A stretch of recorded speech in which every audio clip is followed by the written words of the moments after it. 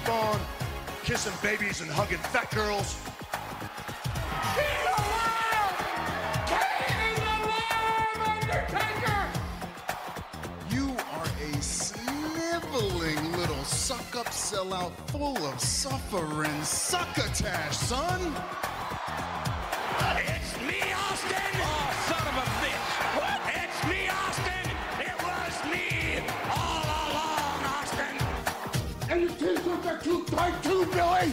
And you book a match with me against Ryan Keelan! Look at me! I'm a total package! I will rip him apart! I'm pissed now! Where to, Stephanie? Wrestle Roasts on ad-free shows and ATC. Welcome, everybody, to Wrestle Roast. I am your host, Dan St. Germain. Big episode today. I got Robert Karpelis. Sergeant Slaughterhouse is on the way. His regiment is coming through the barracks, but our Vic Venom, folks, our Woodward and Bernstein, Nick Houseman, everybody. Nick Houseman, guys.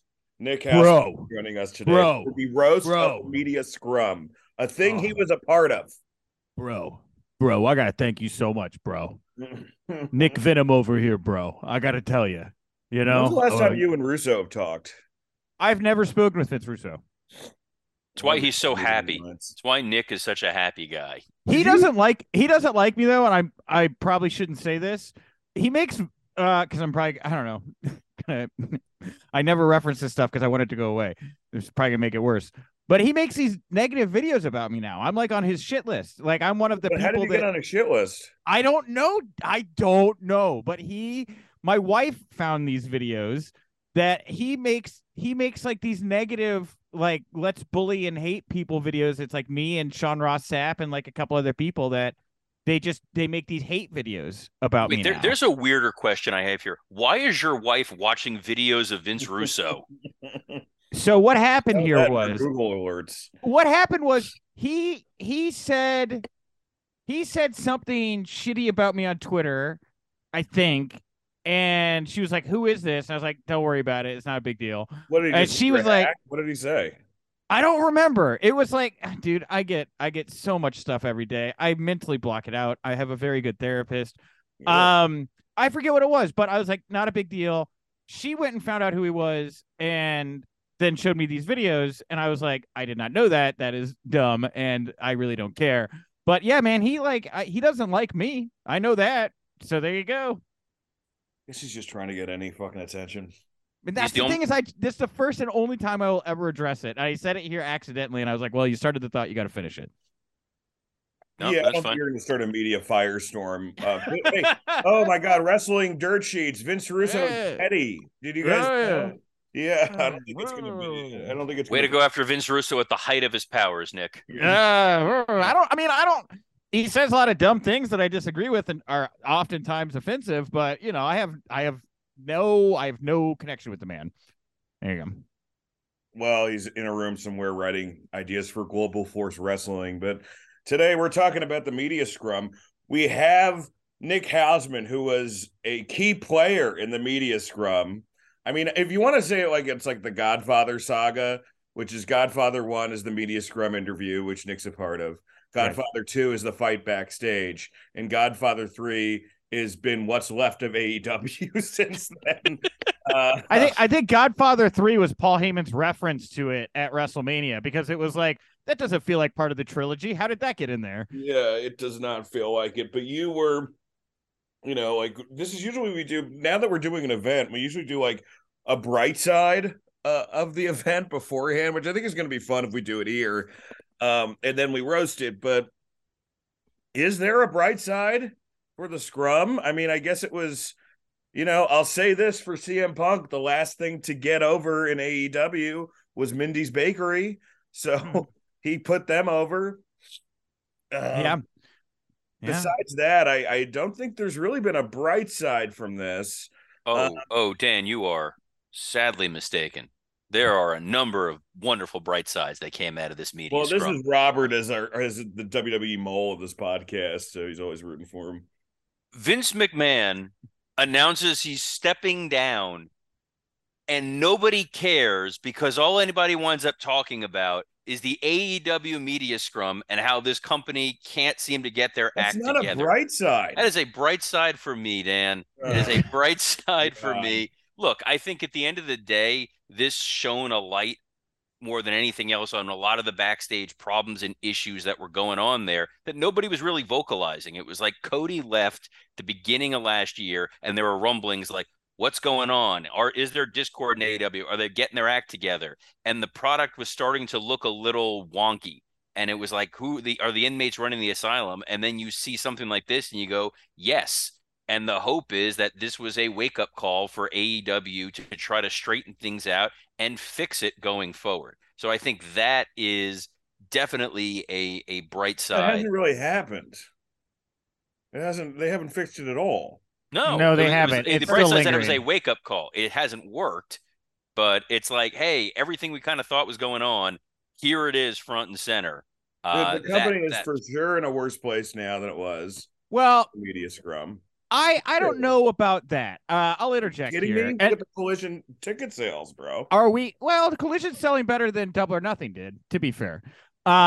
Here's the thing. Are we talking specifically about that scrum or sales, all like the later scrum? On. This scrum? There's only one scrum that exists. Okay, because I had prepared thoughts about scrums in general, but if we're just talking about that particular scrum, I got it. I get what we're doing here. Okay. I think that I agree with Robert to a degree. I think it is good that a lot of this stuff was aired in a way where public opinion could start to weigh in on how things are being done backstage at AEW, because I do think that there were some things that Punk said through his crassness that were rooted in some element of truth, right? We have not seen both sides reconcile because one person said you're not doing your job right, and then they all got into a big fight, right? But hopefully, in the wake of that, we did see a little bit of cleaning up done. We saw Moxley and Danielson and Jericho stepping up his leadership in the back, right? We've seen them bring in Adam Hopkins, who I know is definitely trying to work with everybody to make sure something like that does not happen again, right? I think that in the wake of what happened, there was definitely something that stiffened up Tony Khan's spine in a way that said, I need to get this place operating more like a functional business than what it is going on right now. And I have seen steps in that direction. So that's what I will say is the silver lining of that particular of what Punk did. And it blew you up, House of Wrestling. That's another. Oh, dude, I'm the only person who got over that night. It was such a shitty night for everyone, but Nick Hausman. But everybody. Nick Hausman. Yeah, isn't that great? You should put that on a T-shirt. No one would buy it, but I should. Here's right the history of wrestling, Nick. Yeah, well, and look, it is. I think that the scrums in general are a good thing, just because I think any time that pro wrestling and pro wrestlers and the people in the business engage the press is good. 5 years ago, before AEW came along, it was a much different thing, and it was a lot harder to get communication with major companies. Yeah, but the scrums only work when you have talent that is savvy and trained on how to do this. I think WWE has elevated it a lot in the way that Hunter knows how to talk to the media. The people they put in front of the media, they generally know how to talk. No, they work the UFC press conference. That's what they've been doing. Whereas AEW is just like, oh, we trust our guys. They know what they're doing. And that's not always necessarily the case. What's interesting about the Punk scrum is if you go back and watch it, I think Dan texted this, but I watched it as well, had the same takeaway. His overall message wasn't bad, and there's a lot of lessons for the wrestlers. Petty in hindsight. Yes, there's the petty piece, but the whole, you have this deep roster of veterans to listen to. Go and talk to them. We want to make this company better and grow as a business. Those are all great lessons within the other elements that wind up kind of coming to light there. That's just kind of my takeaway from it. You go back and watch it now, hindsight, it's not as awful as you think it is within the confines of the press conference, and it kind of makes what the Bucks and Kenny did seem even crazier.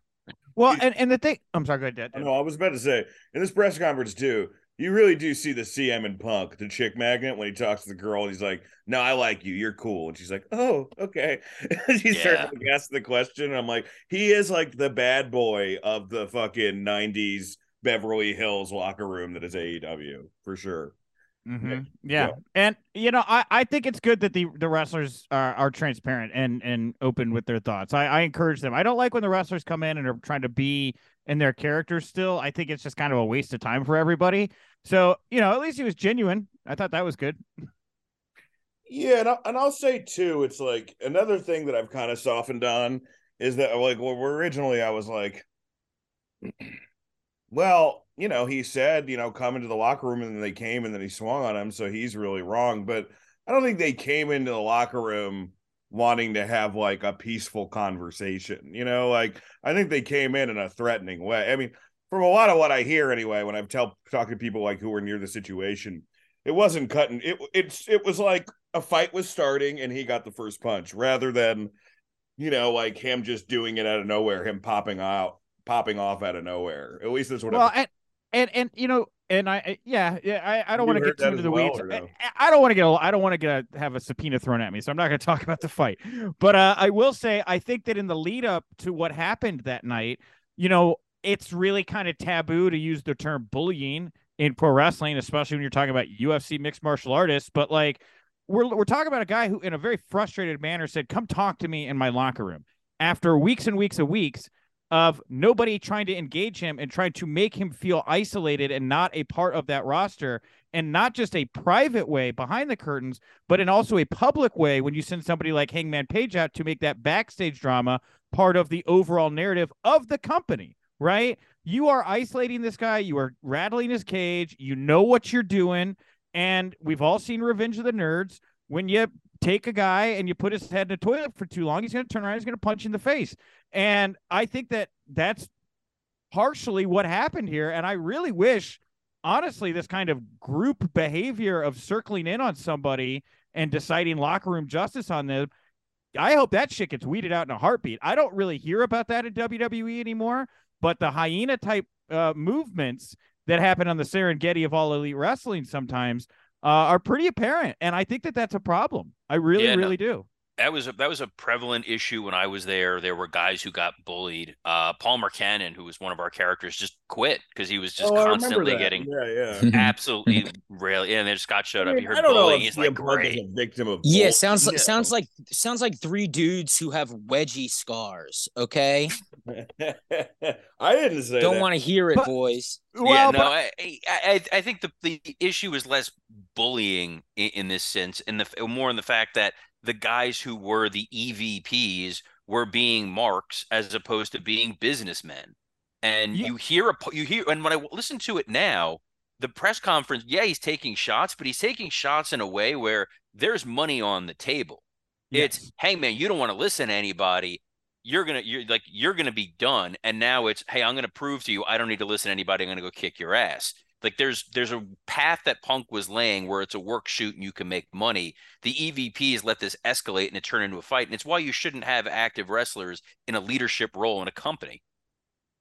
I still have no idea. I believe it was Mega, that woman who's like an executive backstage that also works for Jaguars. She's their general counsel. I have no idea, if the reports are true, why that woman would walk a bunch of angry wrestlers into another wrestler's locker room. Like at some point, it's somebody had to step in. Right? She's legal. She's legal. Yes, I know Mega. Smart woman. Don't know. Maybe she thought by her being there, it's gonna kind of calm the situation. Like, oh, no one's gonna behave stupid in front of the lawyer. All right. Well, clearly they haven't listened to this show. Yes, I'd have just kept them apart. But that's the thing is, it's all hindsight 2020 booking kind of, or hindsight 2020 kind of stuff. Woulda, coulda, shoulda. A lot of decisions could have been made differently. I continue at this point, because I've had to think about this entirely too much. I continue to think up to the build. What brought us to this point? Why did Punk feel this way? Why did he feel like he needed to act out this way? It didn't all just happen in a moment. It wasn't lightning in a bottle. There were weeks and weeks and weeks of build up there of stories. I mean, multiple pay-per-views went by where it was, it started with the Cabana stuff, and then Hangman Page cut that promo, and all of a sudden it went from being dirt sheet stuff to in-ring stuff. And it just goes on and on and on. And I know, again, bullying may not be the right word, but I can't sit here and say that these guys are just being marks and not business people, when it's like, no, they actively wanted this guy to feel unliked and unwanted and not there. And that's different. They're not just trying to keep their distance. The whole promo's got like a bunch of different camps. Like there's no, There's, I've heard that it's just high school, man. I heard it's like wrestling high school over there. I don't know that it's that bad. I think that's a little overblown. I do think that there is some big egos, especially up top, that are pushing each other around. And unfortunately, the thing that makes And by the way, this is feel the thing I've heard from people, who would be in the know, by the way. I'm not just yeah. Well, I think the issue is it's like, yeah, there's some big egos at the top, but then you're not forcing, but people down the ladder have to kind of pick sides, right? Because you got to exist in that locker room too. And so, like, as much as you want to stay out of it, if you go over and you talk to Punk and you don't talk to the Bucks, do you get heat? If you're going over there and you're doing matches with these people and not I mean, it's unfortunate because that kind of tension, that drama at the top, that kind of whatever, people that don't want to be a part of it get pulled into it underneath it, right? And it shouldn't be that way. Yeah. Scott, what's your bright side of this? What, of the media scrum? I mean, Yes. I would hope that somehow this gets worked out. The fact that it doesn't is so funny to me. The fact that we're sitting here going, "Oh, Collision, yeah," and we still have this hope of, and then in storyline terms, what it might do is create this tension amongst the idea of two separate locker rooms. But then it's just turning out that the truth might be these guys can't actually be in a building with each other. It doesn't come off exciting or interesting. It comes off corny and embarrassing. It comes off like something that you don't want to turn on because it's not riveting. It's men unwilling to be men. You don't want to watch that. I mean, it's already embarrassing enough that we got to defend watching wrestling. Now we got to defend watching wrestlers who are acting like fucking bitches. This is crazy. Dude. It's not fair to us, man. I want to watch some good, fun wrestling, and to have to sit there and explain an ego or explain a backstage issue is a bummer, especially because I think that Collision main event is going to be so fun, and I do not want to hear negative horse shit about it. To Scott's credit, it's like in the next couple of months, if you're AEW right now, right, you have all these different things that people should be talking about. A hot new heel champion has been said to be the best talker since The Rock, right? You have the biggest show you're ever going to have in Wembley. Possibly Nigel McGuinness is going to come out of retirement and wrestle Bryan Danielson for it. That's been a rumor, right? You have Sting's possible retirement. You have Okada and fucking Daniel Bryan and Ospreay versus Omega again. You have all this stuff that's coming up. You have the return of CM Punk, just what Scott said in Collision. And now the biggest story in AEW is what the fuck is CM Punk going to say in this interview that drops tomorrow? Mm-hmm. And that is I bet you it's not that serious, right? I don't think it's that serious, but here's the thing: is that would be a good thing if they were going to go with the angle they should, which is CM Punk versus the Elite. But if they're not going to go that way, again, it's just going to make the company look bad without doing anything on the business side, right? Well, yeah. I'm so happy you brought this up because it drives me nuts that this company cannot keep its focus on its product.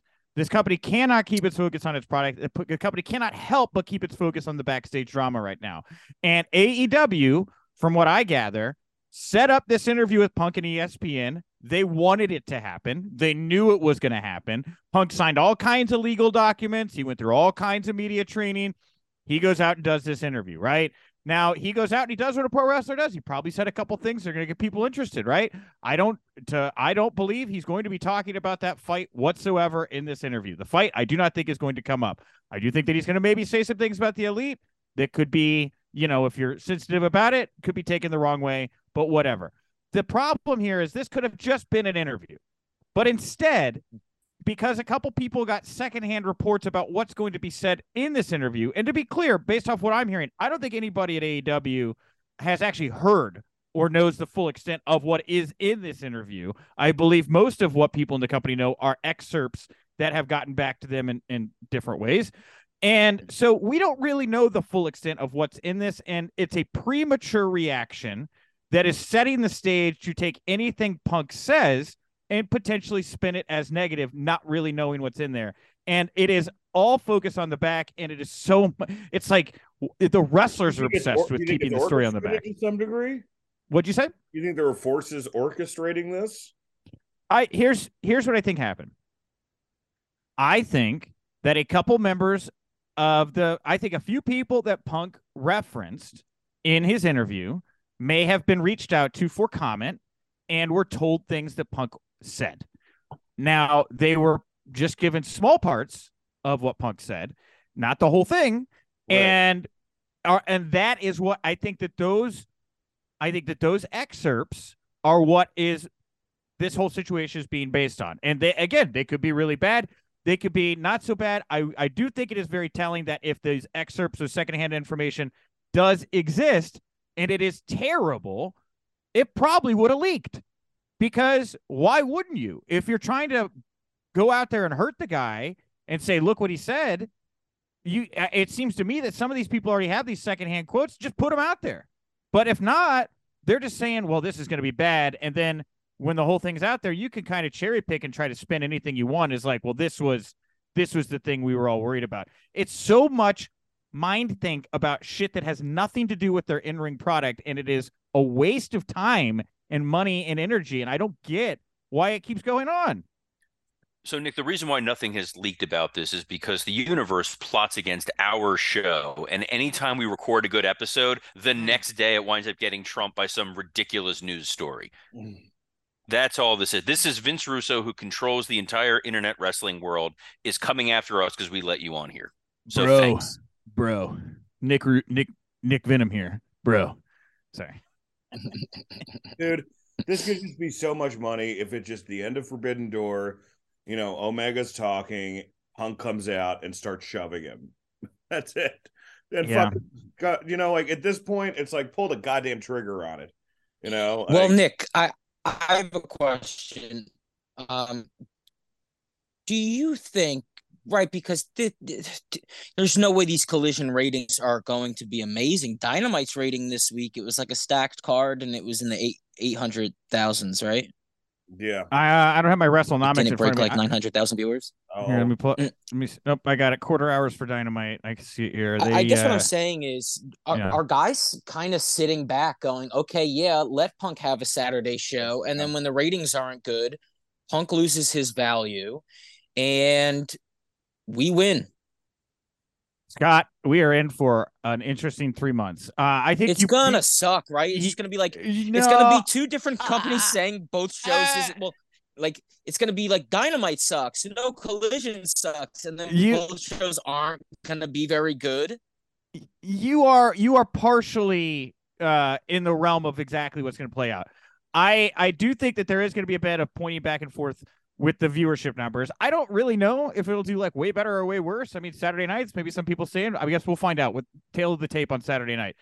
But it's not just going to be viewership numbers. It's going to be creative, right? It's going to be who's getting better reviews from fans and critics. You know, you got not just Punk on this show, Andrade, you got Miro, you got people with chips on their shoulder that are looking across the hall at the people on Wednesday nights that are the people that have been getting everything they want. I would assure you that the people that are going to be on Wednesday nights are going to be people that have stayed super friendly with the Elite and that whole crew. And if you're not in with that crew, you're going to be wind up and over on Collision. And it's going to not just be viewership. It's going to be creative. It's going to be in-ring work. It's going to be everything. I hope they do a hard roster split. I want to see two pissed off, angry rosters going back and forth trying to outdo each other. That's when wrestling's at its best. But if it doesn't work, Tony Khan said it out loud at a media scrum, I think, or on a media call. This Collision deal is tied to their existing Warner Brothers Discovery deal. It is not part of some new Warner Brothers Discovery deal. So if it doesn't work and this whole thing doesn't go off in a way where Warner Brothers Discovery is happy and this takes a hit to their TV deal, then yeah, a lot of fingers towards Punk and others are going to be pointed around here right now. It is a high-stakes situation. The highest of stakes. And I thought 2 months ago it was going to be a way different story, but right now it seems very, very stressful. I don't think the stakes are necessarily as high as we think it is, just because the standard for Saturday night ratings is a lot lower. And as long as they're delivering better than what TNT airs currently, they're going to be fine. It's the same way that, Friday Night SmackDown does great numbers comparatively to what other stuff is on a Friday night. or when we used to have Velocity, and it's like, hey, we're doing better than whatever would have normally aired at 10 o'clock at night on a Saturday night. So they're not necessarily expecting Collision ratings to equal Dynamite ratings.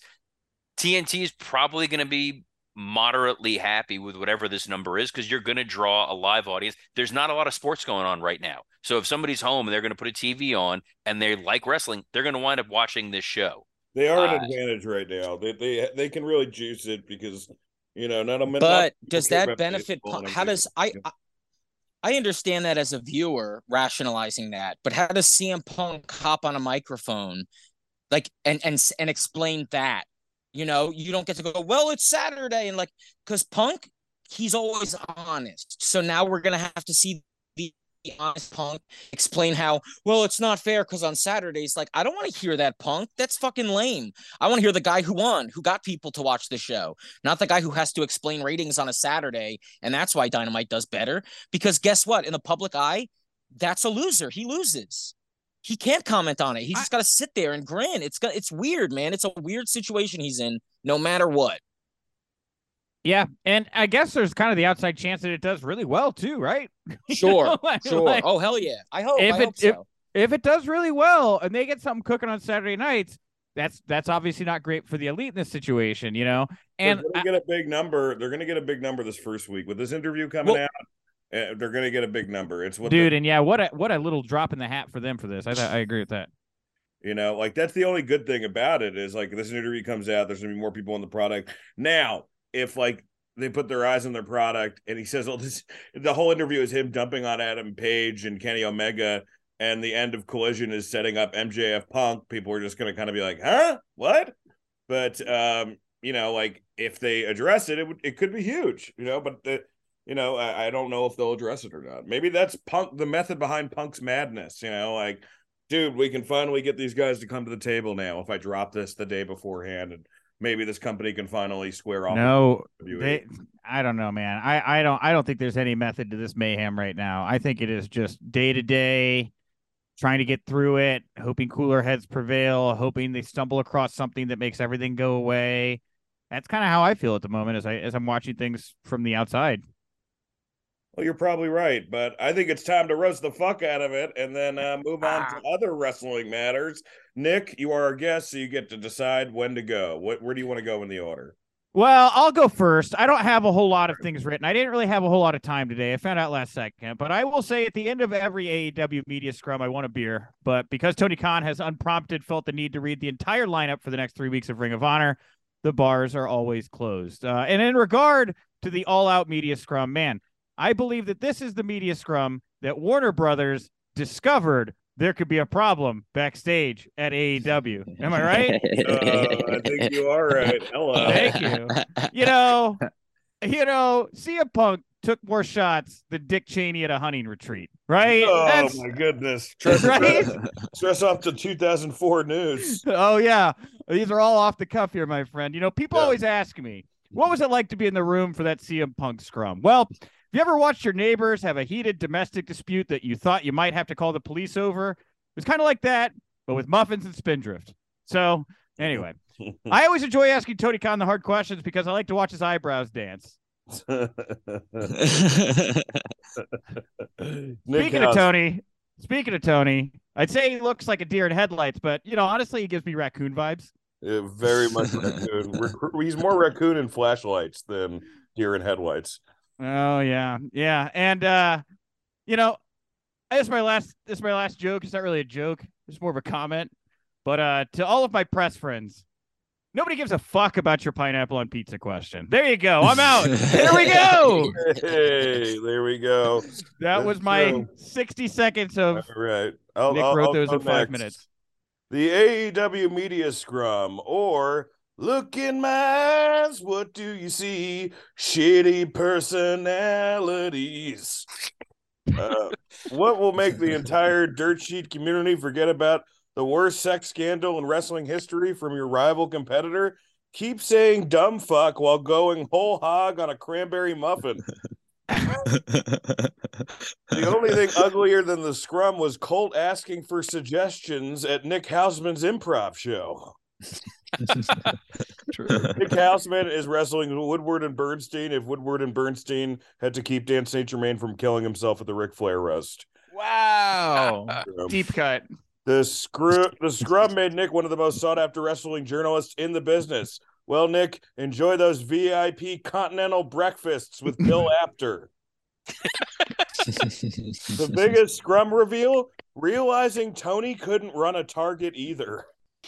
As manager of this Target, I plan on starting a tournament between Target, Walmart, Kmart, and Zack Sabre Jr. Let's go! Afterwards, Punk knocked out Nick Jackson in what onlookers described as a super cuck party. The fight was the only time you'll hear Robert Karpolis yell, "Go Ace!" It's hard to pick a side when both camps think Adam Cole should be champion. One of the reasons the Scrum is so huge is because you're not used to a wrestler expressing their anger eloquently. Like 20 years ago, it was Brett calling Sean gay and Sean not having a comeback because he was throwing up at a Waffle House.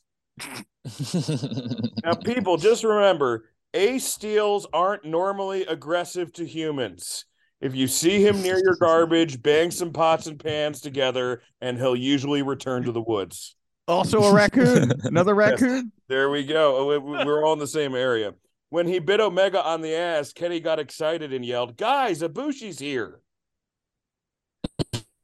At least no black people were harmed. They were safely tucked away at Rampage. Anyway, tune into Collision on Saturday, where CM Punk will cut a must-see promo, followed by him blowing at his knee and being gone for 9 months. All right, that's it. Robert. Damn it. All right. In a media scrum and backstage brawl involving CM Punk, Kenny Omega, and the Young Bucks, it speaks volumes that the only person who managed to get over because of it was Nick fucking Houseman. It's true. The Scrum also made Ace Steel a household name. Ace Steel. Robert? Oh, no. Well, Ace got him. Ace bit him. That's right, baby. It was also the name of the porn John Laurinaitis had to film for Vince you McMahon. got to go back. We missed it. Cut to like Ace Steel is Ace Steel is biting into Robert's internet modem. Sorry, yeah, that's pretty much. Yeah, we're getting Wi-Fi issues here, but I'll try this again. The Scrum also made Ace Steel a household name. Ace Steel is also the name of the porn John Laurinaitis had to film for Vince McMahon. Everyone knows that Ace Steel bit Kenny Omega. What they don't know is that when Kenny was bit, he instinctively yelled, "Coda, no!" During the Scrum, CM Punk turned Colt Cabana into the most unbelievable character in wrestling, a Jew who isn't good with money. The Young Bucks couldn't manage a Target, mainly because they couldn't stock the top shelves without using a ladder. Oh. The Young Bucks couldn't manage a Target because Target knows how to make a controversial situation profitable. Yikes. The Young Bucks couldn't manage a Target because your average Target manager could beat up CM Punk. Oh. The ISO shot of Tony Khan's reaction during this scrum is available in the cuck section of Pornhub. More cuck jokes. Yeah, Dan's rubbing off on me. CM Punk kept whacking off on you. Yeah. CM Punk kept devouring cupcakes during the press conference to build the kind of main event body we thought we'd only get with Adam Cole. Wow. I'm hurt. I'm old. I'm fucking tired, and I work with children. Is the byline on my LinkedIn resume.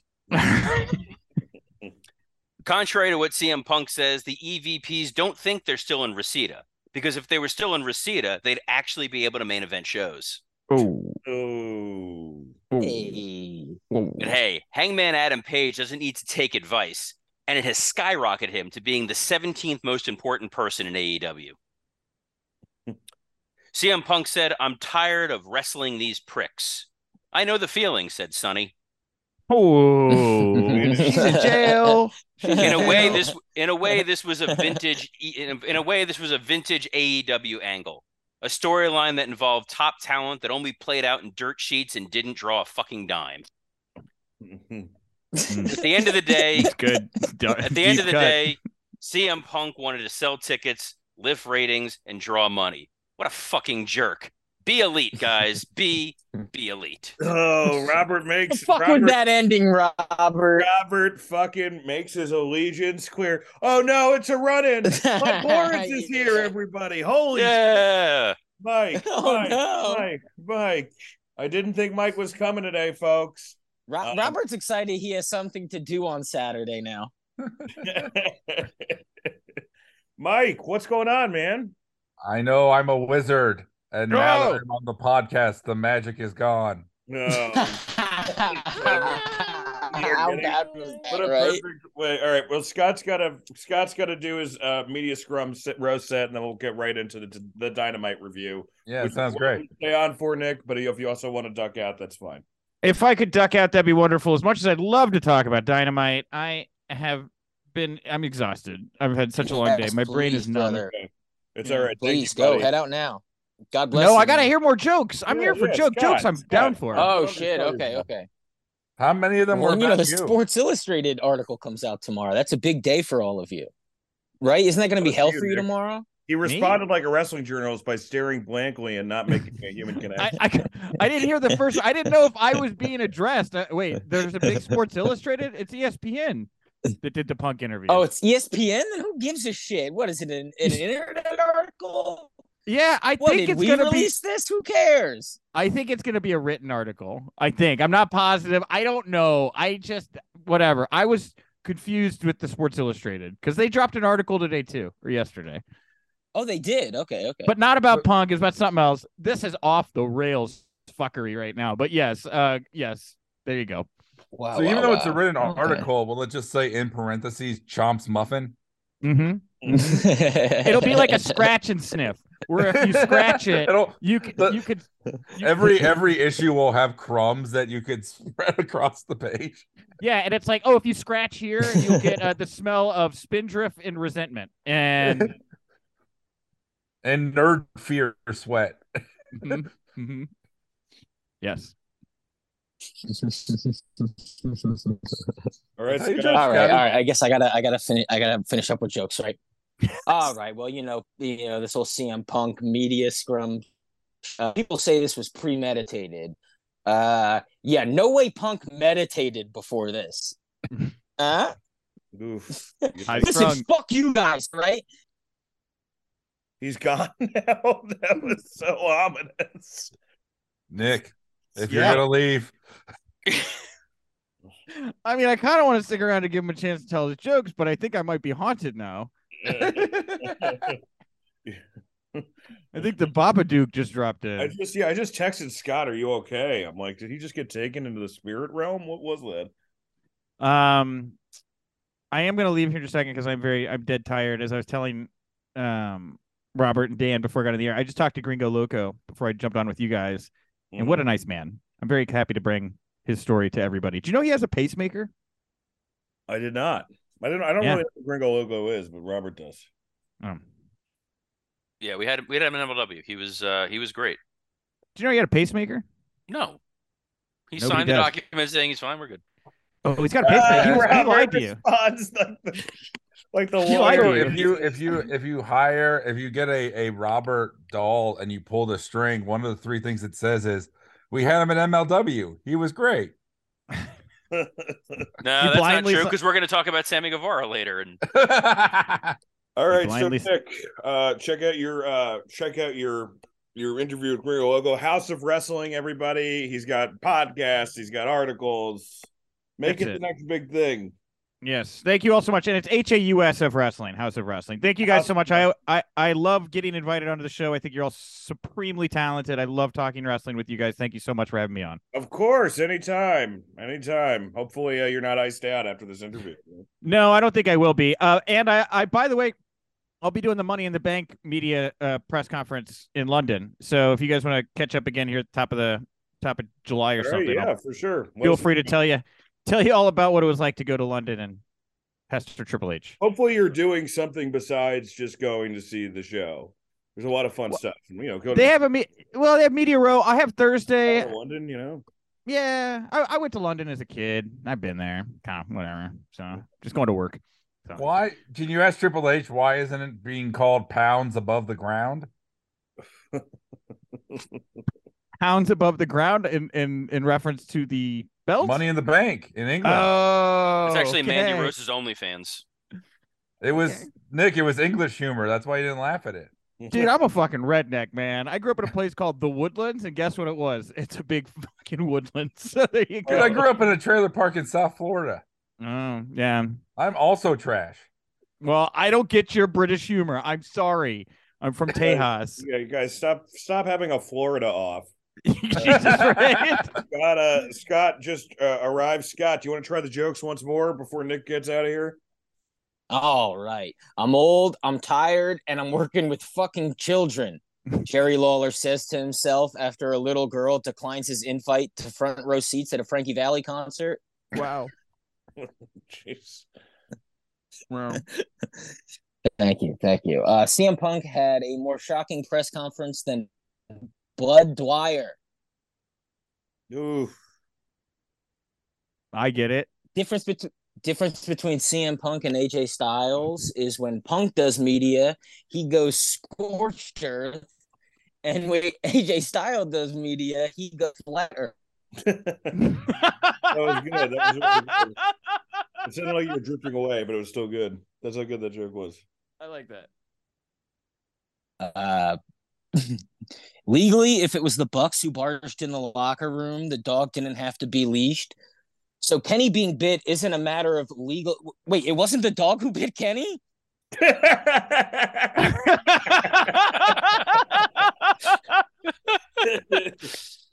CM Punk and Ace Steel, two of the only men I can confidently say would benefit from a muzzle.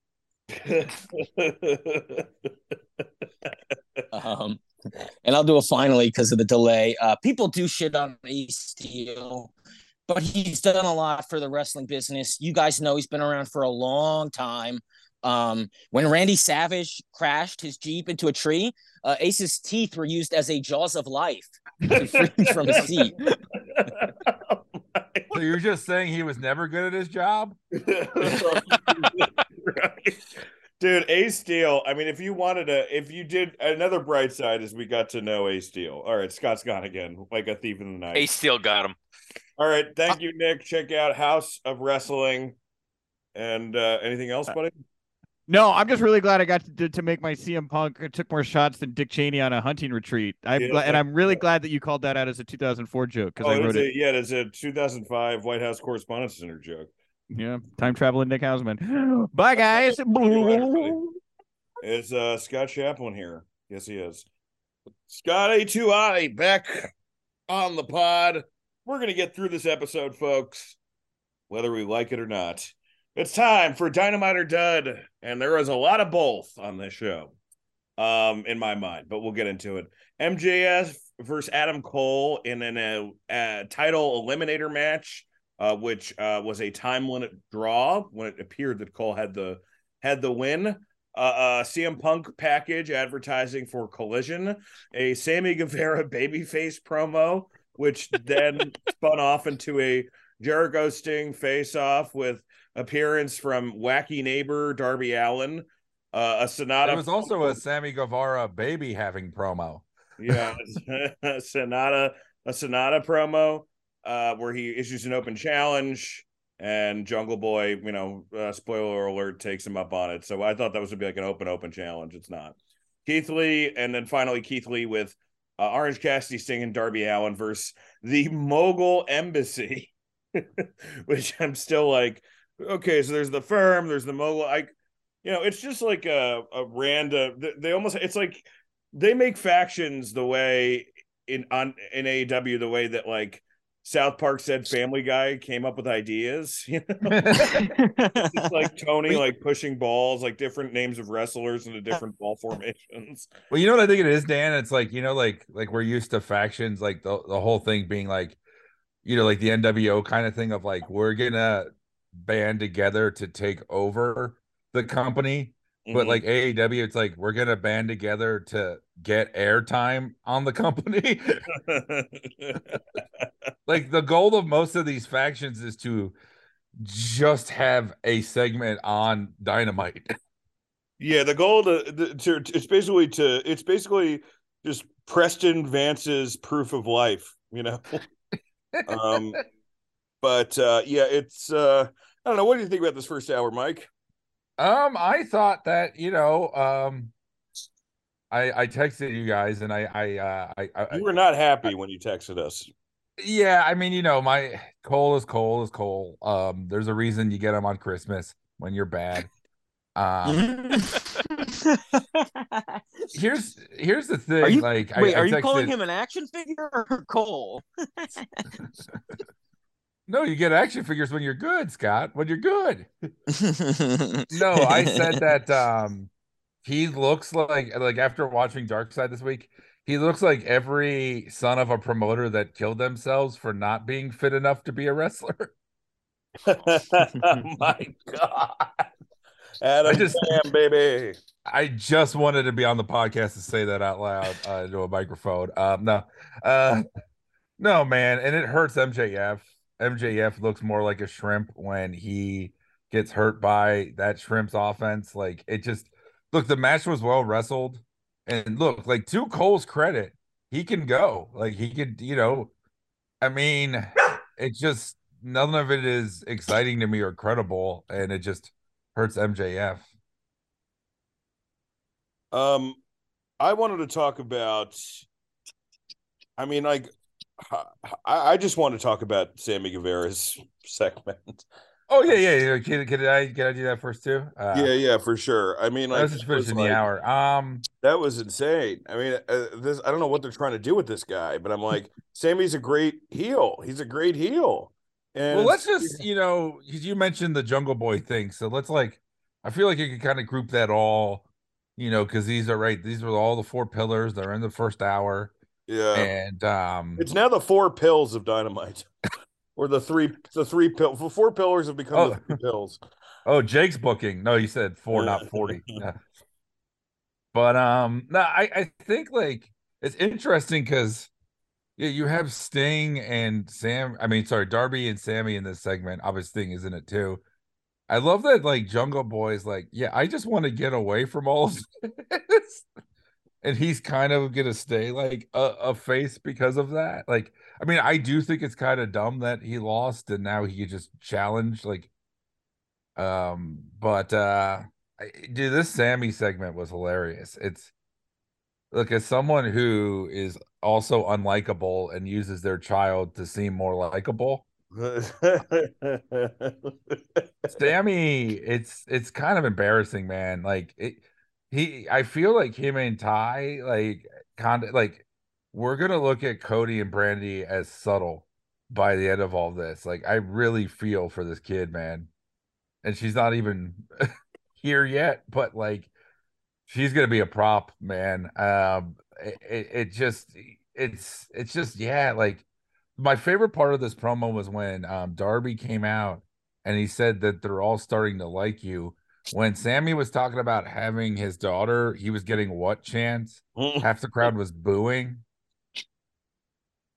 It's just and give it up for that creepy guy with the congrats Sammy side. yeah. That was Pam. But but I think that like and then Jericho comes out and it was crazy because you have Jericho and Sting face off, right? And this should feel special. They had a little bat fight. Dude, them combined, like it just made I kept thinking of Bilbo Baggins. I'm like, they could share an 11th birthday. That's how fucking old they are. Yeah. And what's crazy is that like here's my thought on Jericho. Jericho, we've said this, right? He's the king of reinvention. And now I feel like he's the bus from Speed, where if he reinvents again, he won't be able to come back. So he just has to keep driving in this gimmick, even though it's not working. And you want him to just go away and have that one last run, but I think this is going to be it, and it's not going to be remembered as favorably as it should, and it's going to hurt his whole legacy at this point. I mean, the shoes were hilarious. The shoes were probably the best part of this. And but when Darby's like, yeah, you come in and the magic is gone. Like, that's just true. Like, these guys have to stop saying accurate, mean things about each other, because then we still have I to just watch thought them it wrestle. bombed, man. I just thought like they were expecting, like him to call Jericho a pussy or something, and then he like brought up this wizard thing, which is really, I mean, it's funny, like it's funny in a wrestle crap way, but it's never been over. So like the whole No. it just felt like I was like watching like some weird fantasy movie, And when even the idea, like, let's just talk for a sec logically, right, about Sammy and Jericho doing the whole "you should have called me" thing. Like, they're in the same locker room, right? Like, it's yeah. not like they're away from each other. Yeah, I mean, Like, this may be one of the worst babyface turns in history, which is crazy to say that because I really like Sammy, but We, yeah. Dan and myself, we watched this together last night and we were cracking up. And then Jericho comes out with the sunglasses. And I mean, we were scream laughing. It is so bad. yeah, I mean, we lost it, especially because he comes out with the aviators, and he just looks like he just looks like the cool mom that gets angry, like it just reeks of like just trying too hard, but like also kind of entertaining because Jericho's just an all-time great, so he's always going to be entertaining, man, even when it's bad. It's going to be like bad entertaining, but then me and Scott pointed out they started like poking at each other with bats, and it like had kind of like a weird erotic 50 Shades of Grey thing to it. Like it was like it wasn't like either guy getting the upper hand. It was like them like teasing each other with a bat and then leaving. It was so bizarre. Well, they're both Joker fans. One of them Heath Ledger's, one of them Jared Leto's. And so they were like, we have to play this. There was like a sexuality to our movement when we're being threatening to each other. I actually will say this: people were making fun of Jericho's shoes, the colorful shoes. I hope that his next gimmick is more of whatever that is, because that's a style of rocker. If he like dresses more like androgynous and stuff, it'll just be Dude, a he good should ass be time. Bill Nighy in Love Actually, like Yeah, man. that's his Yeah, man. character. He already has the scarf. Like the Let's washed just up go for it, icon. man. Yes, let Yeah. him. Let's just really go for this absurd Jericho. Because goddamn, it He should is be leaning funny like he thinks that when. he should be leaning Nick Gage, but he should be leaning Adrian Adonis. Like Yes, he's yes. never going to have the matches that like Kenny and MJF and all these guys on top are going to have. So just Yeah, fucking I think he needs to start character, like man. throwing glitter and stuff. Yeah. He needs to like shoot Yeah. turnbuckle corners and shit. Just be like a wild '80s manager. Yeah, he should be like Rod Stewart. Like he looks like an old chick, but he's fucking all these young chicks. Yeah, and he should like have to go to the hospital for certain reasons. Yeah, man. He's it's whatever they're doing. And then like, like I already said this about the embassy. It is like the South Park way of like Keith Lee looks so fucking old. CM Punk looks significantly older than last year. I think this whole like process must have taken like years off his life. But Robert, you have any thoughts on this first hour? Robert? Yeah, I enjoyed the Adam Cole MJF match for what it was. Yeah, I'm here. I'm talking. Can you hear me? Yeah. Okay. I was saying I liked the Adam Cole MJF match. I thought there was a lot of fun little old school spots that they busted out. The crowd was super into it, which made it a lot more enjoyable. And they found a way to not have to beat Max, and I think that was a smart decision. The Sammy thing, maybe I'm being optimistic. This is going to lead to him turning heel, and we get Sammy and Jericho against Darby and Sting. Maybe. What do you do with fucking what's his name then? Danny Garcia. Fucking Danny Garcia. What was his big contribution? He was watching the 8-man tag and smirking. Well, that's kind of another issue that we didn't point out, maybe because it's hour two. But like, I did like the Cole match a lot. We didn't at first. Me and Dan, we sat down and we were. Well, they had no heat in the beginning at all. Yeah, man, I thought the baby blue didn't do Adam many favors and shit, and I like baby blue. But it did get good, and I'm telling you, there was moments I was frustrated in the match, um, and it was because they wanted me to be frustrated. So me and Dan turned to each other a lot, like concerned about what might happen in the match, and it was booked that way. So they actually, dude, I thought they knocked it out of the park in the end. But yeah, at first it was a little of annoying, and obviously, like these title eliminator matches shouldn't be happening in the first place. But it ended up being a great match. A thing I did have an issue with in the Jericho Sammy segment was later on you have Hager fighting for the TNT championship and Jericho isn't in sight. Why do you care about being in Sammy's favor? He lost a title, the chance of winning one. Now Hager has the opportunity to win one, and you're not in his corner or giving a shit about him. It's just bad booking, even though I do think the tag match with Sting is going to be awesome. Hager's just a guy they bring out as somebody to beat for a mid-level babyface. They're mid-level pushing. That's his role now. Yeah, but he's already fought him. Yeah, it doesn't make any sense at all. So anyway, I thought the 8-man tag, for whatever it was, I thought it was fun. I liked Brian Cage in the pants as opposed to the trunks.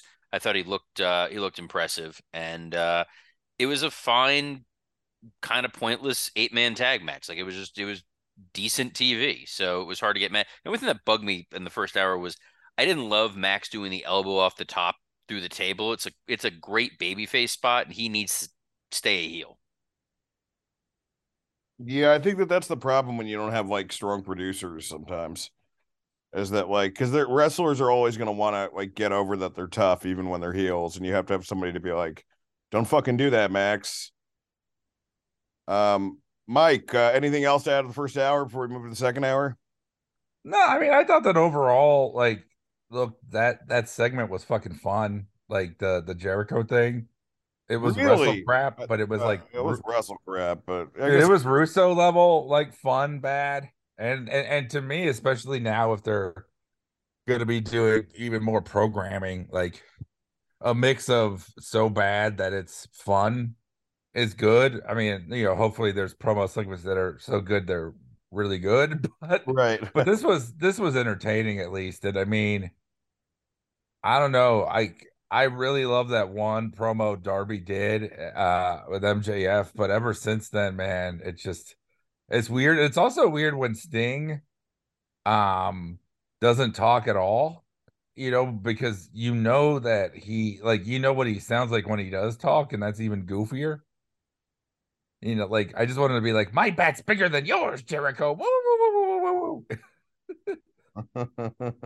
It's so goofy, man. But it's fun. But I do think like even like Hogan Piper and WCW, like that kind of shit. Like these guys are even older than that, man. So like I think there's fun in the idea. Is the thought like Jericho Sting for Wembley, I think, I or think if so, not, yeah. like yeah, I think that's fun for the entrances and the moment of it all, man. But that's gonna be one of the matches with the two oldest participants ever, isn't it, man? It's gonna be a little rough, I got a feeling, but we'll see. Yeah. Hour two, Wardlow versus Jake Hager for the TNT title. Luchasaurus and Christian destroy Arn Anderson and set up Luchasaurus versus Wardlow for Collision this Saturday. Tanahashi promo where he challenges MJF. MJF having interview backstage where he turns it down, but the match is made anyway. Tony Storm versus Sky Blue for women's title, which I really want to talk about. Jungle Hook are friends segment, and the Elite versus Blackpool Combat Club, with everyone and their mother coming out at the end. Fucking Kenny Omega, Takeshita, Osprey looked like a goddamn star, of course. This had a little, like a little, like they say, a little something for everybody. I'm just gonna say they had a little something of everything because not everything is for everybody, but there was some good stuff here. Scott, what do you think of the second hour? You were there with me watching it. we watched it together. That was a high spot. I finally watched wrestling with one of the people from this podcast in a long time. Yeah, that was so much fun. And I think overall, after the second hour, it was a fun episode of Dynamite. I thought that last 5 minutes was wild fun. Obviously, I love Omega and Osprey, and ending on that. But who made it even better was Danielson, and that laugh he has every time that camera cuts to him on commentary, and he's aware of it, and he starts making those faces he makes, and he is just so damn good. And it got me really hyped for not just for Forbidden Door, but for all of these guys working with each other going forward, however long that might last, all the way to Wembley or whatever. Because I guess now Tony Khan is, out in the open saying he wants New Japan to be involved at Wembley. So it just gets me as a New Japan fan very excited, and also, dude, as an AEW fan. I mean, you have Danielson being happy that something bad is happening to Omega. That means you're going to get that match. You have Takeshita and Omega having an issue, and you also have, when the cameras were off, or even when the cameras are on, you see Danielson clapping for Osprey. Are they going to eventually fight each other? And where does that happen? That's just good shit, man, for pro wrestling. And I mean, come on, Danielson was supposed to retire, and now we are about to get him versus Okada in a week and some change. There's a lot of great matches coming up. I can't argue with that. The one thing I did want to talk about was this Sky Blue match was fascinating to me because Sky Blue is over, dude. She is big time over. There was more heat in the beginning of that match than there was Cole MJF. You don't believe me? Rewind it and watch it. But she is so puzzling in terms of her psychology. Tony Storm spray paints her mother in the face, and then instead of like running out and like checking on her mom and beating shit to Tony, she does like a suicido and then goes back into the ring. Oh, that was so bad. Yeah, we were cracking up.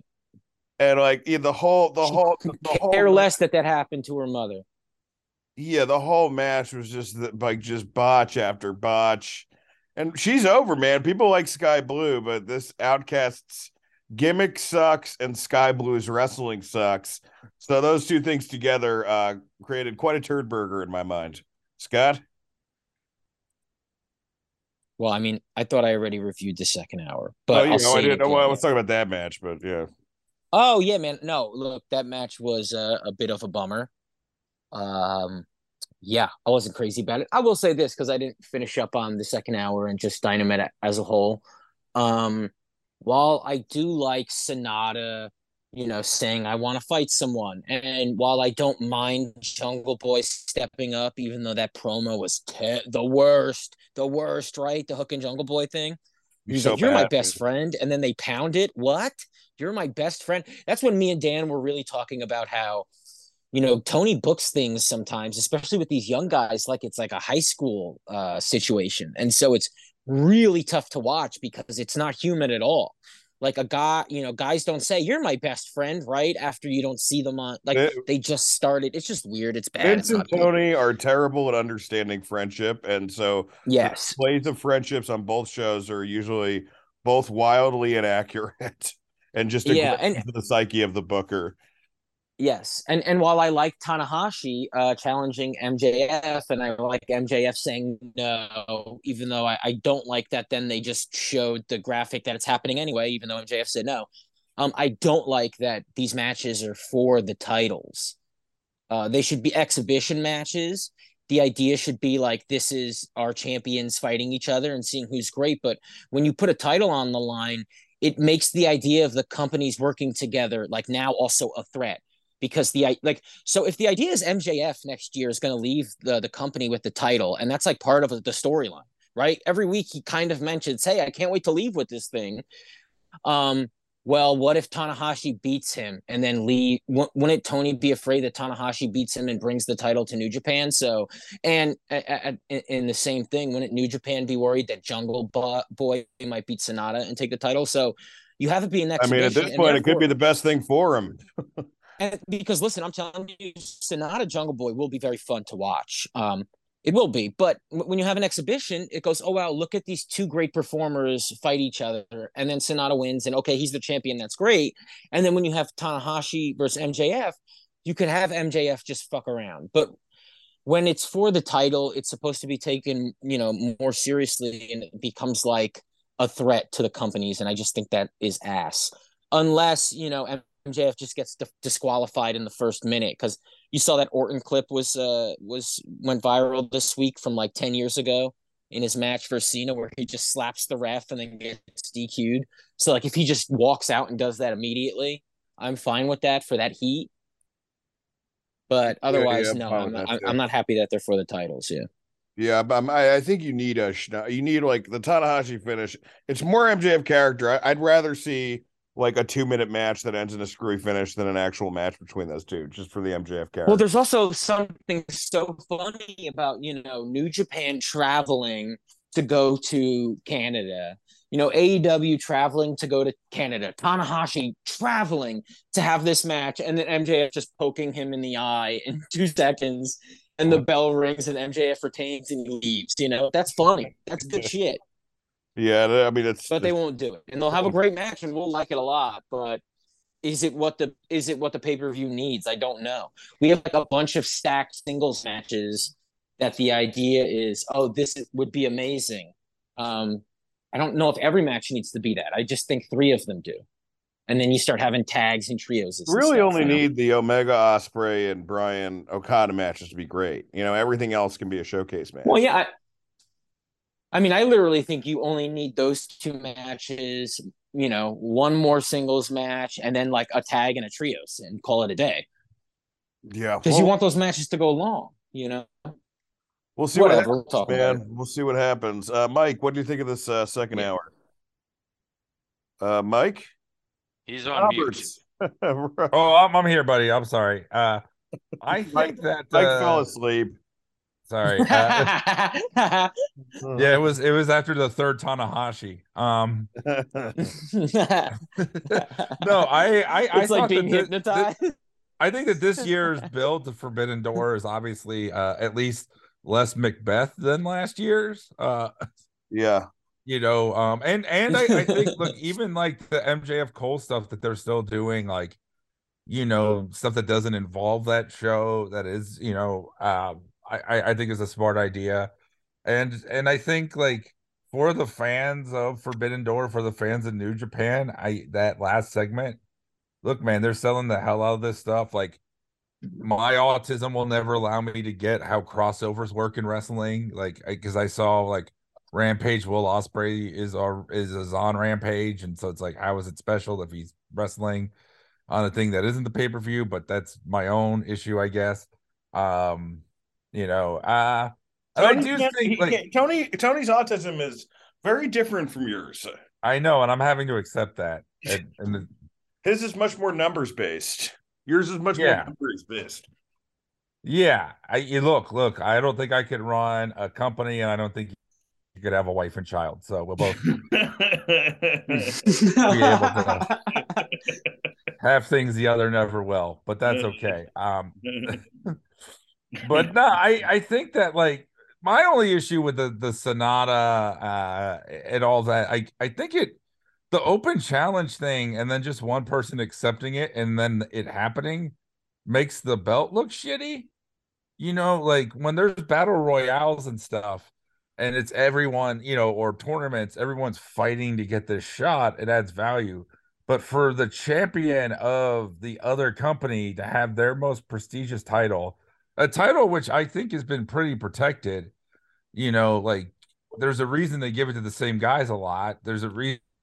I mean, not now, but yeah, usually. No, yeah, that's true. But I do think like, even not as like a big New Japan fan, like I see that as a big deal. Like, it's wrestled for at Wrestle Kingdom. It's the main event.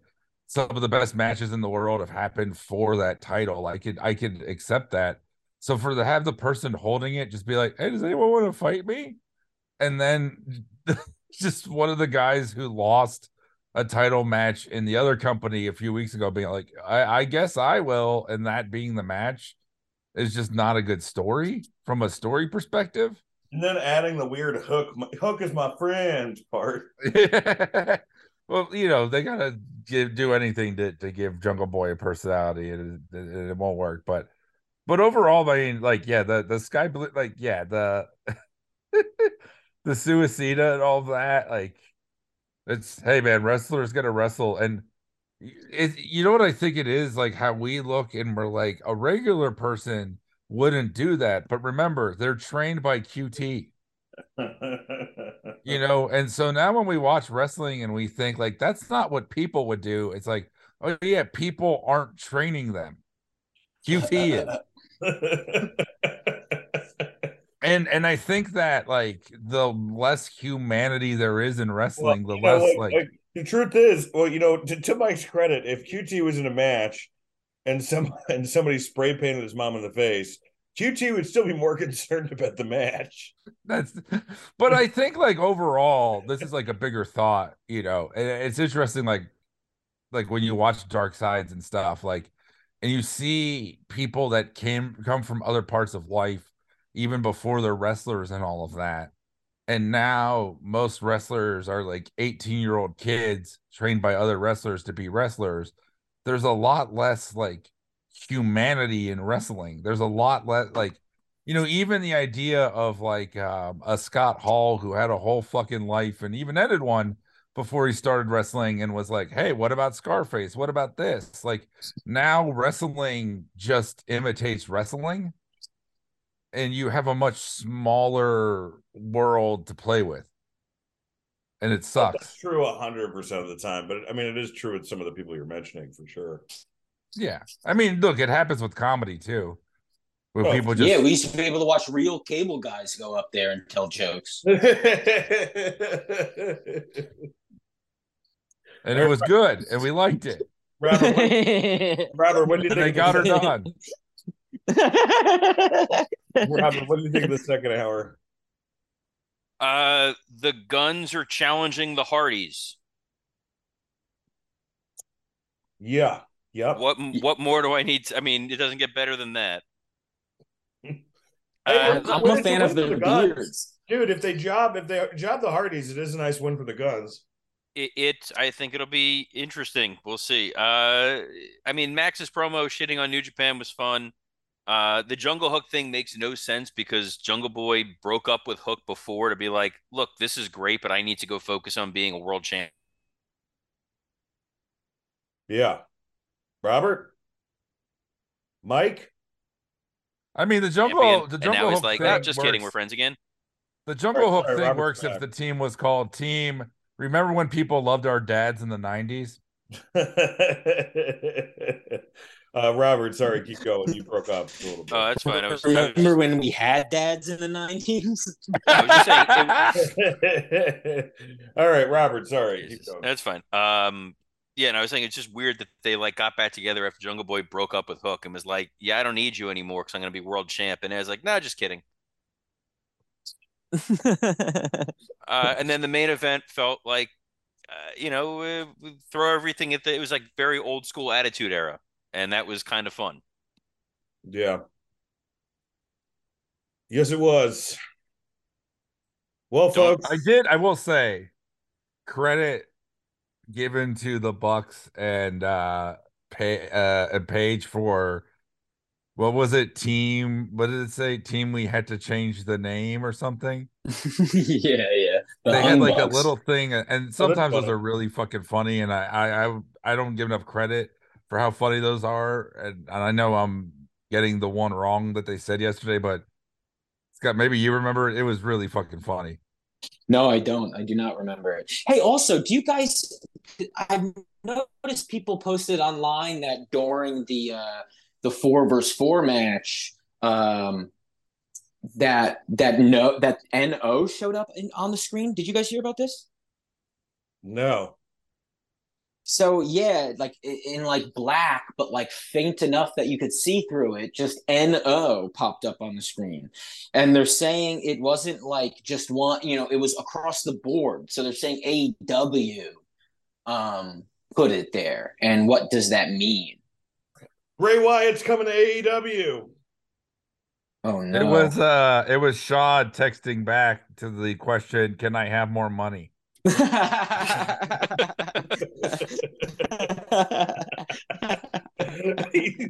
only corresponds through messages on the show now. The next one says, "Focus on the Jaguars." Call your mother. Yeah. Then she writes back, "No." Oh, well, we're not going to beat that. Let's get to high spot, low spot. I'll start. My high spot was probably watching wrestling with Scott. Wrestling with Scott this week. I love watching wrestling with my friends. Me and Scott haven't watched wrestling together in forever, so that was a lot of fun. My low spot would be, it's a low spot and a high spot because there's a part of me that is really looking forward to whatever the fuck this interview is tomorrow, and an even tinier part of me that is hopeful maybe this will then get them to go into the direction they actually need to go to. But mostly I just know this is going to end up making things worse and they're not going to capitalize on it. And I'm just going to get frustrated. So I'll save my low spot, however this interview is handled. Scott? Yeah, I mean, I guess, definitely my high spot was this week. I did a bit of charity and watched pro wrestling with this guy who's got issues, and that was really fun. That was a blast, and again, it was a fun enough show, especially those final moments. Got me excited about the coming weeks. Now, a low spot that kind of ties in with the coming weeks is we didn't get an appropriate build for Collision because they are creating this division. And so the buildup doesn't feel as special. Now, maybe after this interview drops tomorrow, and trust me, I do think he's going to grab a mic on Saturday, and I think we're all going to be made aware of it by Rampage. I do think it's going to be a great show. I just wish going into it, I could know and also these guys are going to be involved in Forbidden Door. As of now, it doesn't even look like the Collision guys are going to be involved in that pay-per-view. Maybe that changes on Saturday, but then at the same time, do we want that on the first episode of a brand new show, them promoting a pay-per-view that's going to happen in a week? Or do we want them focusing on this brand new show? So that's a low spot, just that they're in this position that just isn't ideal, and it's a fucking bummer. Because I do want things to be fun, and I do want CM Punk to fight at Forbidden Door. I also heard that they pitched Kenta to him, and he didn't want to. So, yeah, that makes I don't know. I think he owes that guy that, but whatever. he owes him, but maybe not yet, right? Not yet. I don't know. High spot, low He doesn't spot. own his first match back, but he does own him. It would be it would be a good message to the locker room for him if he wants to work with the Elite and get the ship righted. He should work with Kenta to be like, look, I'm working with a guy I've had heat with. There we go. Mm-hmm. Sure. I mean, I would say the high spot is, Saturday and him coming back, just because looking forward to CM Punk is often better than what happens. Especially in the UFC. I mean, who knows? Him, look, that promo where he's like, I have a lot to say. It was just kind of lame. I mean, look, I think the most amazing thing about CM Punk, is that we've completely forgotten about the foot injury. That it's less about he was gone because he was actually hurt and could not have wrestled in these last 9 or 10 months anyway. Yeah. But now it's all about he was gone because of controversy, but it really wasn't the case. But look, man, I think a Saturday show is not interesting. I don't think I want to watch it every Saturday. Obviously the DVR and pick the parts that you want to see, but I think it's hard to be that excited, especially if that's the only show he's mainly going to be on.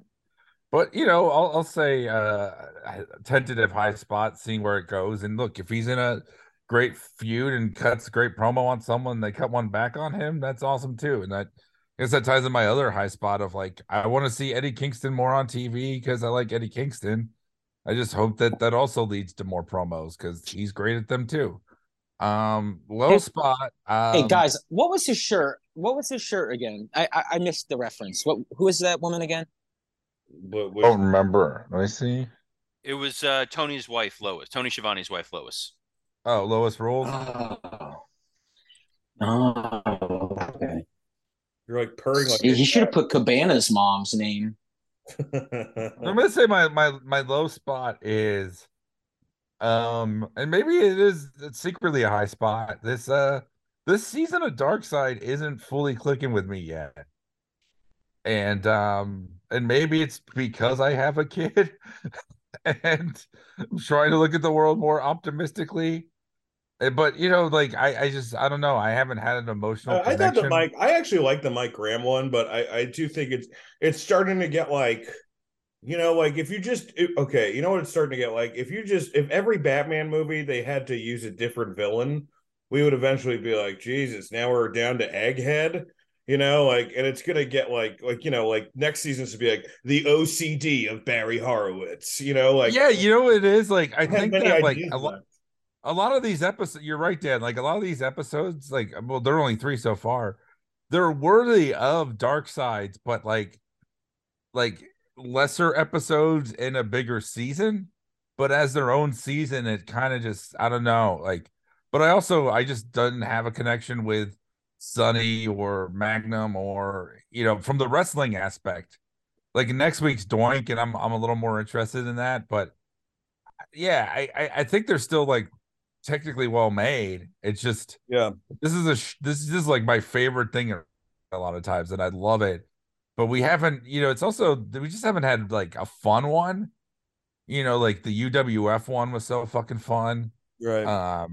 Or the Schultz one. Like I will say though, did you guys watch the Mike Graham one? The story about Jerry Graham in the hospital. That was hilarious. His mom was the best part of the episode, and also the he goes, "My name's Balls. You got any?"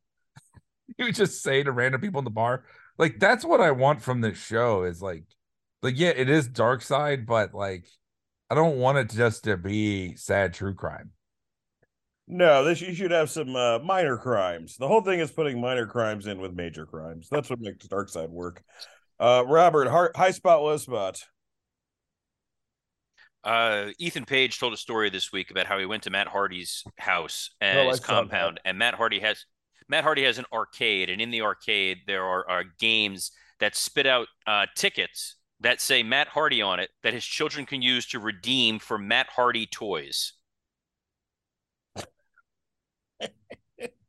Yeah, this was fantastic. And also Ethan Page saying the sentence, he said something like, because they're like, man, what about the action figures? He's like, let's not even talk about the action figures. For Ethan Page to say that sentence, and then yeah, I mean, that's the thing, right? Like, Just imagine like Logan competing in an arcade for Sadamantium. oh god, Like it's gonna be such a weird. It's what a weird trip to have. or competing. He wins an hour of watching you on YouTube. Yes, But Robert, do you think like when you hear stories like this, right? Like, how do they capture that? How is the real guy more interesting than the guy on TV, right? Like, don't you want to see that guy? Well, that's why Matt did all those like deletion videos at his home. That guy Yeah. is far more interesting than the character we get on TV. Yeah. My low spot, obviously, is due to volcanic activity. QT Marshall will not be able to compete at AAA. That like I felt like I was like, was this like an Onion article? Like it was so crazy to see that. Don't mock my sadness. And Do you Robert, think this is God against you? This is like the poor Mexican people who had to suffer through 4 years of Trump here in the United States needed a moment of true relief, and a volcano has deprived them of our Lord and Savior. Dude, he should come back with like a crush gimmick. That would be awesome. Go Can Hawaii. you imagine though? Let's say the volcano did happen and it was devastating, and QT was part of the relief aid. There's all these people like I wanted to get electricity, but I ended up signing up for wrestling school. Yes, he flies in with signed 8x10s and hair plugs. Oh, it's sad. But anyway, plugs out of the way, folks. I'm still doing stand up around New York City. I'm actually going to be at the Comedy Desk in Montreal, Canada, next weekend. It's going to be a blast. So you dorks come out, and you Quebecois dorks, if there are any, some of you with the fucking Kevin Owens and Sami Zayn shirts, come out, say what's up, and take a picture, give my shitty thoughts about Collision or whatever the fuck. For Patreon this Monday, we're going to be talking about Collision. Robert is still doing something to sports about Raw. Robert, as you promote something to sports, any big WWE news this week? I don't think we covered anything WWE. Yeah, everything WWE has been they've been doing really well. The Bloodline storyline with Jey Uso and Paul Heyman SmackDown last week was awesome. Using Kevin Owens and Sami Zayn versus Gunther and Kaiser as a main event on Raw was really, really good. The Dominic Mysterio Cody stuff is a lot of fun. And Money in the Bank is going to be a great show. Anything negative, Robert, or just all sunshine and lollipops? Indus Share is still a thing, so that's definitely a negative. Raquel Rodriguez versus Shayna Baszler wasn't a barn burner, and Baron Corbin's getting a push in NXT. I also saw they're going to do like Braun Breaker and Seth, so they're really just they're really doing the workman title thing over there. Any other plugs, Robert, before I move on to Mike and Scott? Follow me on Twitter at WWCreative_ISH. Mike is on the road doing stand-up, opening for Pete Davidson, so you guys should check him out. He also wrote on a show about Pete called Bupkis on Peacock, our favorite network on this podcast. Mike, am I leaving anything out here? No, that's it. I know the next dates are in Charlotte, so we will be in Charlotte just as if our names were Andrade. Gotti, too hottie, has another podcast out for Smokes, which I was on, that comes out today. So that's going to be out. And they have a Patreon that I was on as well. Scott, anything else? Yeah, man, check out that podcast, Out for Smokes. Thanks for being a guest. It was so stupid and so fun. So everybody, check it out today. Check it out. That's and my special will be coming out most likely in the fall, so be on the lookout for that. All right, folks. Until then, wash your hands, and it's never goodbye.